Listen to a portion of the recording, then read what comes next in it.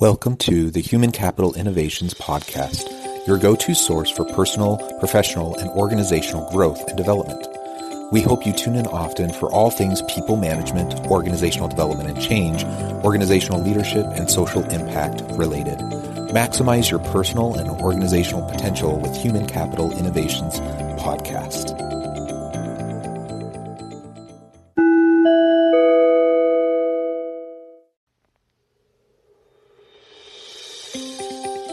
Welcome to the Human Capital Innovations Podcast.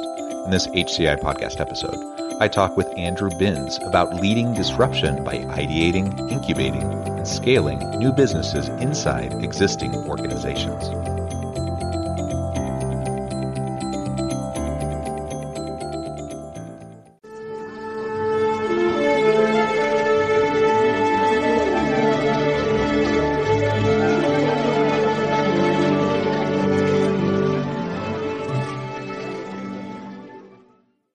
Andrew Binns, welcome to the Human Capital Innovations Podcast. Hi, Jonathan. Nice to see you.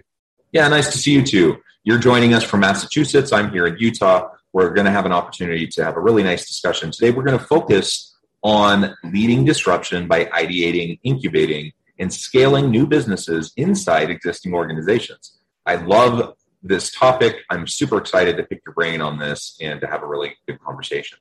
As we get started, I wanted to share Andrew's bio with everybody.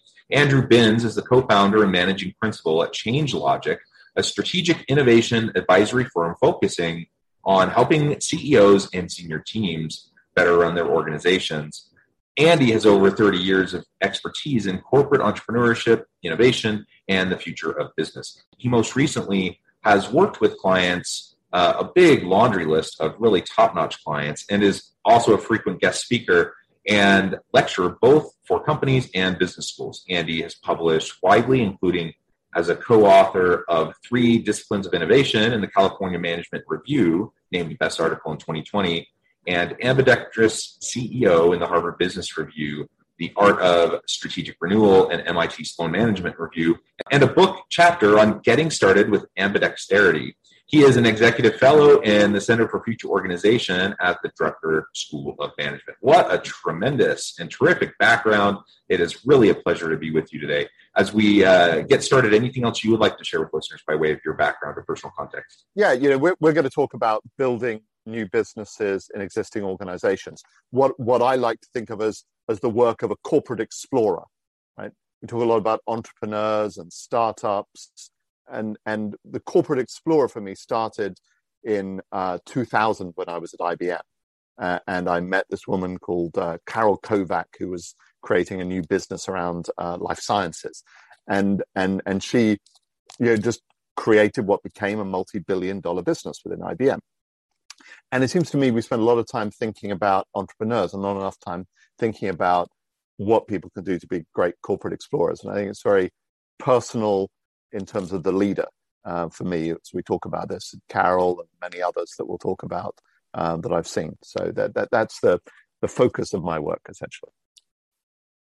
Very good. And I love the framing of the corporate explorer. Thank you. That's really captures it quite well. Great. And we talk a lot about entrepreneurship and the role of entrepreneurs in driving innovation and the challenges around scaling a new venture, so many challenges there. And so I like how you and your organization also focus on how to do that within existing corporate structures, because you have the resources, you have the information, the intellectual property, you have the human capital, you have all the stuff there needed to be able to really do some cool things. And I think a lot of times we get too stuck in kind of the traditional corporate mode and just kind of going on with the status quo. And if we can break out of that a little bit, we can do some really awesome stuff. That's right. And I think we let ourselves believe some myths about why corporations don't innovate. We let ourselves believe that, that the reason that a firm like, say, Nokia gets disrupted in mobile phones, or famously Kodak in digital photography, we want to believe that that's because they don't see it coming. Right? Or maybe they see it, but they don't believe that it's going to be that important. Neither of these things are really true. Kodak had a huge focus on becoming the best in digital. Nokia absolutely had a smartphone and understood what was coming down the pike. It's that they cannot act. It's a question of action and execution, not of insight.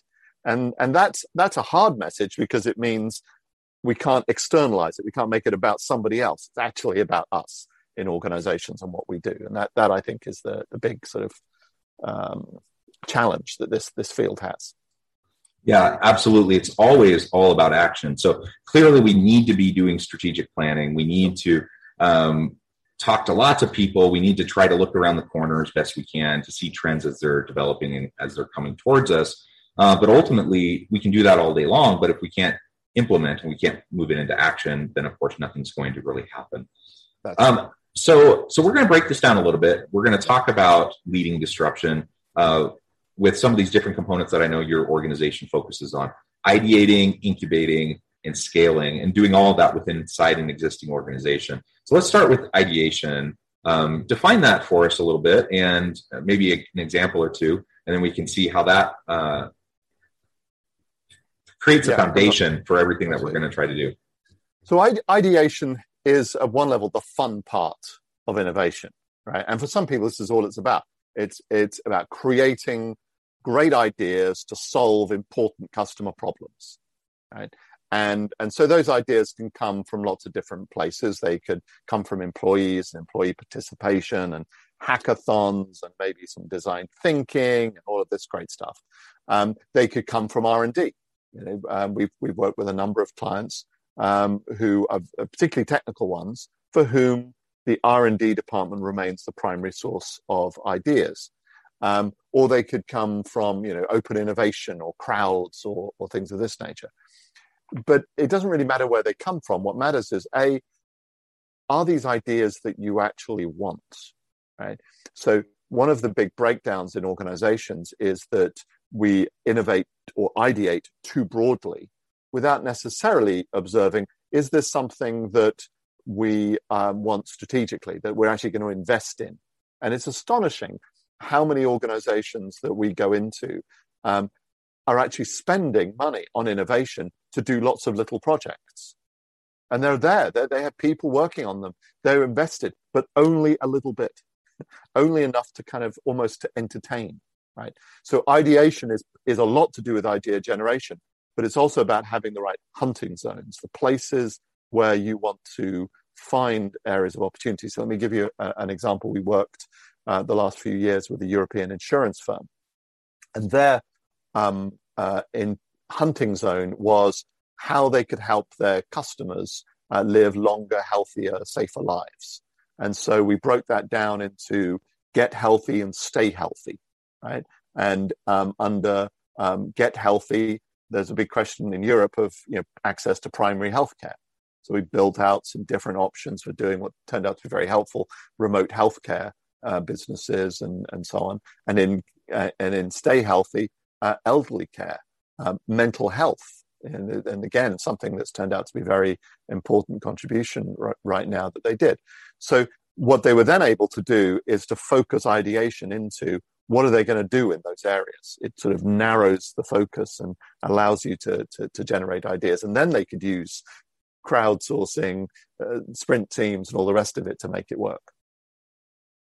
Yeah, excellent. And I really like how you mentioned the tinkering element that a lot of organizations seem to be doing with the ideation stage. You have these little teams working on things that realistically, does this fit within the strategic vision of the organization at all? Yeah. And I get it to a point because sometimes you don't know, what the next great thing will be that could take you in a new direction. Different than what your current strategy is. So I get that, but how much time, energy, resources it can be wasted on some of those things on the one hand. On the flip side, okay, if you're going to go explore in these areas, support it enough, put enough resources into it so it can actually become something. Because if you're only investing at a really minute level, the chances of that developing into something more is just so slim. And And so I see that a lot too. I think ultimately we as large corporations, large organizations, we do want to find ways to ideate and come up with really cool ideas. Yes. But focus is like you said, absolutely what we need to do. And I think about things like companies like Apple. I mean, Apple could do a zillion things if they wanted to. They're a huge corporation. They have like the best people and awesome. They have great brand loyalty. Like they could do a gazillion things, but they don't. They focus in on just a really small number of products that they can do really, really well and continue to innovate it and drive the market. So I think there's a lesson there for us. There is. And you contrast them with Google, who really have kind of spread out lots of different ideas. That many come to scale? Not really, So there's a big contrast there. I think you're right. Yeah, well, and the Google example is a great one too. Some of their kind of tangential things have become something big, but a lot of them they try out, they iterate, and ultimately they get rid of it because they decide that was some. I guess when you're really a huge rich corporation like that, you can maybe afford to do that a little bit more. But the thing is that it's unnecessary, right? It's a cost of failure, and it doesn't need to be like that. The amount of work that you need to do just to provide some sort of boundaries. There's this great Welsh management theorist, Dave Snowden, and Dave talks about bounded diversity, and that's all you want to do. You want to put a few boundaries around this, and then get this incredible interaction of different ideas and possibilities going. And if you do that, then you're much more likely to generate ideas you're going to invest in. And I think the Google example is there's too many examples of them innovating without a clear idea of the customer problem that they're solving. Take Google Glass. This is a fabulous example of something that was really cool, but actually for the target consumer, it was, well, what am I going to use that for? When am I going to use that? How will that fit into my life? And they didn't really answer those questions. But what was interesting is that then turns out there is a phenomenal application of Google Glass, which has kept it going in a second life, right? Which is in industrial applications where people want to be able to read manuals or watch videos about how they do a complex procedure in an engineering or different technical environment. And if they had as strong a focus on what sort of customer job or customer outcome they were trying to deliver as they did on the technology, then maybe they would have approached actually bringing it to market in a completely different way.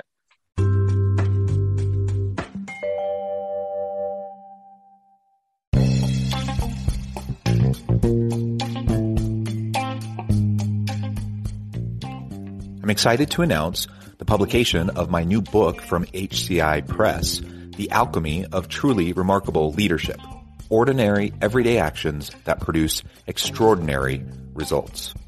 Consider how the nature of work has shifted over the past 50 years. With increased globalization, rapid technological advancement, and the shift in economic composition, the average job of today looks very different than the average job of 50 years ago. What will the jobs and organizations of tomorrow look like? Moreover, what does this all mean for organizational leaders? What are the core competencies and capabilities of organizations and their leadership that are prepared for continued disruption and geopolitical and socioeconomic shifts? Regardless of what the future holds, increasingly, leaders need to be socially minded, data-driven, decisive, champions of talent, and disruptors of the traditional notions of leadership, teams, organizations, and work. The Alchemy of Truly Remarkable Leadership will help you to explore your own leadership competencies and capabilities and consider ways to apply and implement them into your workplace and personal life.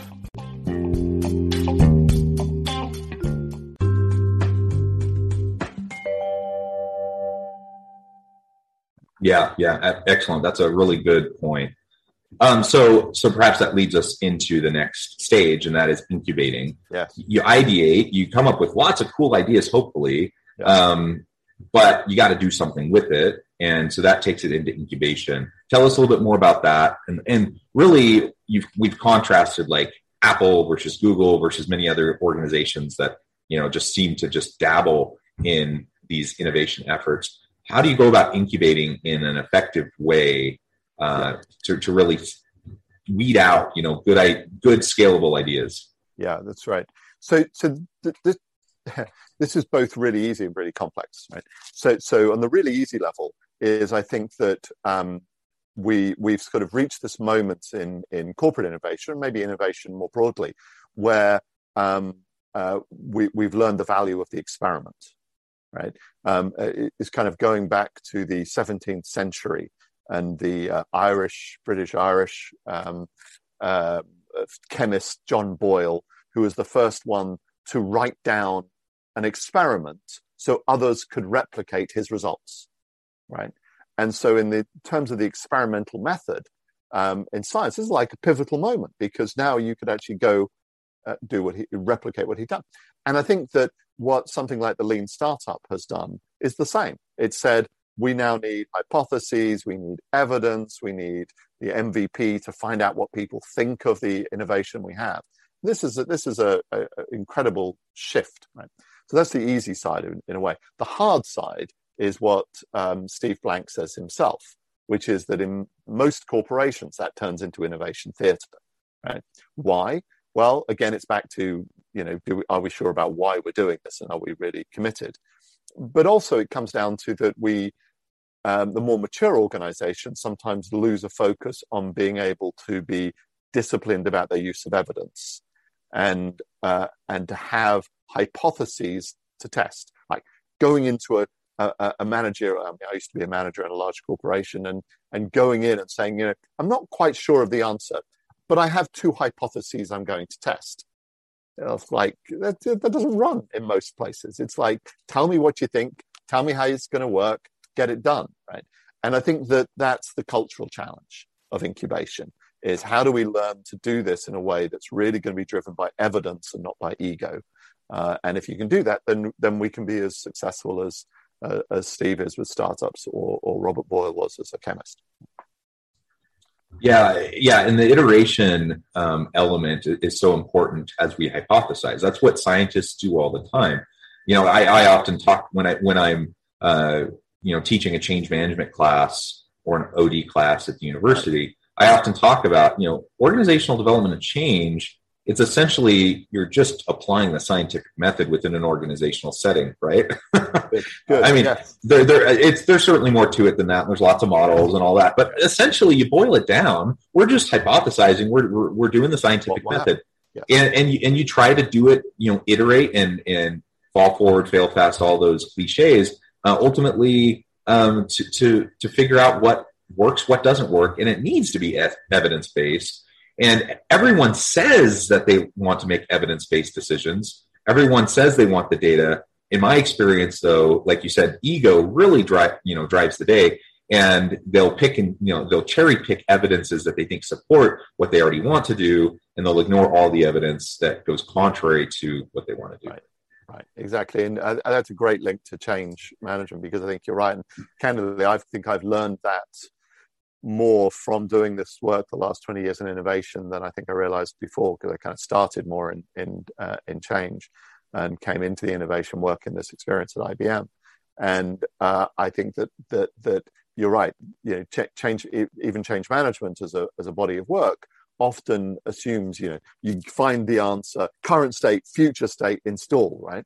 But no, it's not. It's okay, current state, and it's hypotheses about future state and about how we might get there, and then lots and lots of iterations to bring it about, driven by evidence, and that's that is the same, I think.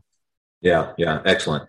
Okay, so let's assume we've done a really good job at the ideation stage in creating systems, mechanisms, culture within the organization to really support the ideation stage. Now we're incubating. We're really we have the mechanisms in place organizationally to make sure that incubation happens in a healthy, sustainable way. Now we find that really good idea that fits with our strategy. We have a clear, customer proposition, value proposition, and now we're going to go about trying to implement it. We're going to try to scale it. Let's talk a little bit about that, including some examples perhaps of where it's gone terribly wrong, despite a really great idea. Because we know it's not enough to have the great idea. It's not enough to even incubate it. Like getting it to market and scaling is really hard. Much, much more challenging. Absolutely right. Yeah. So there's a few different aspects to this scaling piece. I should say, firstly, that scaling begins at ideation, right? So the hypotheses, the hunting zones, the sense of the ambition you want to fulfill, all of that happens at the beginning, but it really becomes important later because it's what gives you confidence at one level that you've made the right selections and you're on the right path. But it also sets the right sort of strategic context that the people are going to be able to rally around. The things that we focus on in scaling is firstly leadership, secondly organization, and then thirdly what's the scaling path, we call it. So let me give you an example of what I mean. So one of the most I think outstanding examples of corporate innovation is by the firm LexisNexis, and LexisNexis is well known for its online legal and news information, and that's a very successful business. Started in the the 60s, I think, came to the fore in the 70s as kind of the first dial-up internet type service, right? It's very, very innovative in its time. As it matured, it got into the area of sort of personal information and public records information, which it then made available to law enforcement and others who needed to understand who people were, or for ultimately for credit rating agencies and all this kind of stuff. But they had an observation around about 2000, 2001. They observed that if they could link lots of different data sets together, they could build what now has become LexisNexis Risk Analytics. And that's now a business, a sort of a big data business, which is larger than the original business. And they've done that inside of 20 years. And they did it partly by using the assets they've got and partly by acquiring new assets to get there. And so the leadership question here was a lot to do with the CEO of LexisNexis at that point, a guy called Andy Prosis. But then the corporate explorer who worked for him, Jim Peck. And Jim kind of had this idea. He saw what he needed to do, and he was arrogant enough at some level to pull it through, but smart enough, savvy enough to be able to build an alliance around him to achieve it. The second thing is he needed a separate organization, what we call an ambidextrous organization, right? So one that separates the explorer from the exploiting core, right? So it needs autonomy to act, but it also needs access back into the assets of the core business. And in this case, it was the brand, it was the back office systems, but it was also some of the data and some of the systems that they had already had. And then this last piece is the scaling path. And in LexisNexis' case, they need to make some acquisitions as well as using their existing assets. And they bought a small company in Florida with a sort of database technology, which gave them this ability to link different assets. And then they bought a large insurance back office systems company, ChoicePoint, which then provided them all the data and customer relationships that they need. And in the US, we're now the beneficiaries of this with the way that if you go to any insurance company, you don't need to input your details. You don't even need to. When I had a small car accident, somebody drove into the side of me one day. I didn't really have to do anything. They knew about it before I did. They sorted the repair, everything. And it's actually LexisNexis that's behind that, and they've moved into other markets as a result.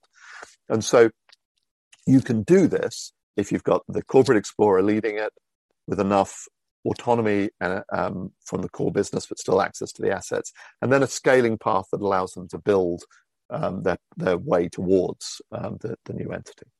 Yeah, excellent. And I mean, it's very woven throughout what you were just saying, but let's be really explicit here for a second. What's the value in doing all of this within an existing organization versus just breaking off, starting your own company and doing something on your own?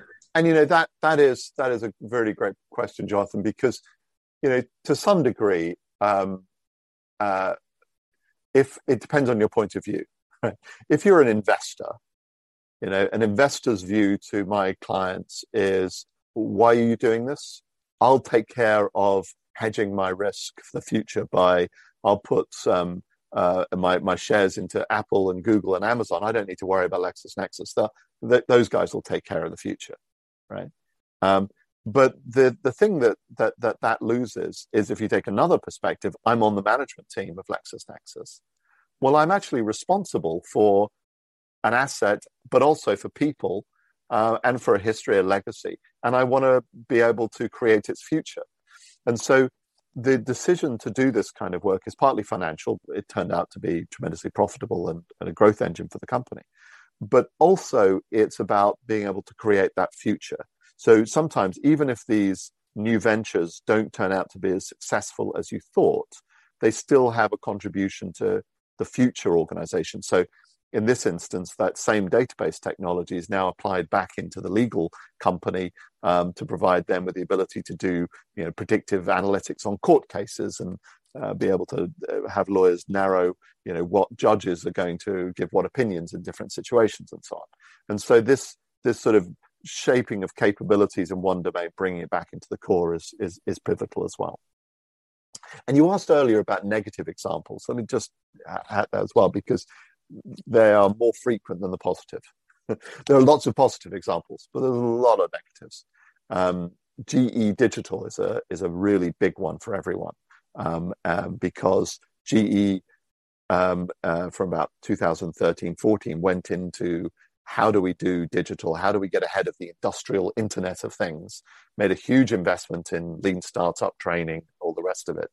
And yet, 2018, Jeff Immelt, the visionary CEO, is ousted. Bill Rue, who was leading GE Digital, leaves, and they closed down GE Digital. They're now coming back at it again. But the reason this all unfolded is that they didn't separate the GE Digital out fully from the core business. It was entirely dependent on the existing business. It was a matrix organization, not an ambidextrous one. They invested well ahead of learning. They didn't do the incubation discipline, right? So they were out there building this big platform Predix long before it was really needed. The market still isn't mature for this stuff, right? But they were out there 5 years ahead of the market. Right?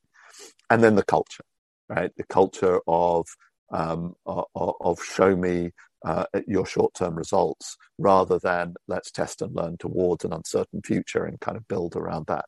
And that's the two dangers, I think. Two companies, same basic field of data analytics, but two very different outcomes.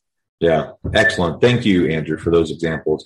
Thank you for the conversation. It has been a real pleasure. I know the time has flown by, and I need to let you go and get back to your busy day. But before we close for today, I wanted to give you a chance to share with listeners how they can get connected with you, find out more about your work, and then give us the final word on the topic for today. Yeah, so changelogic.com, one word, or you can find me Twitter at AJMBins. In terms of sort of books, we have a new edition of my colleague's book, Lead and Disrupt, coming out. And that lands on September 7th, has a really great introduction by Steve Blank, saying basically that he starts by saying this book is a revolutionary document. And I think it's a really powerful description of some of the issues that we've discussed.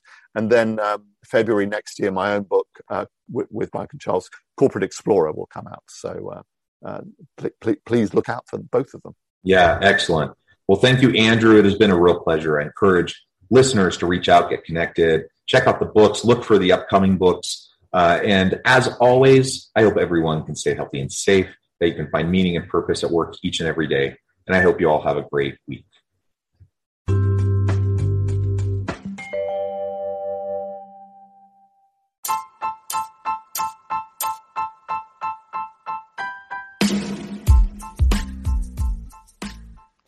We are excited about the launch of HCI's new magazine, Human Capital Leadership.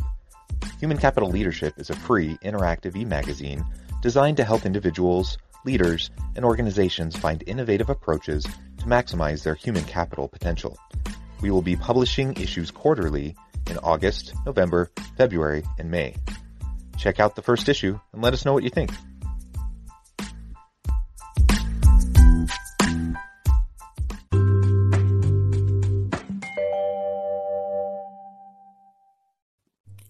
Thanks again for joining us for this episode of the Human Capital Innovations Podcast. I hope you stay healthy and safe and that you have a great week.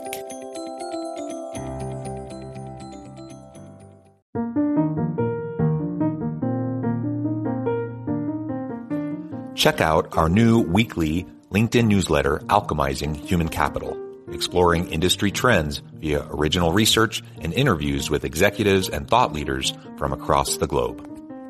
We look forward to having you join us. Make this Christmas memorable with Goat Guns.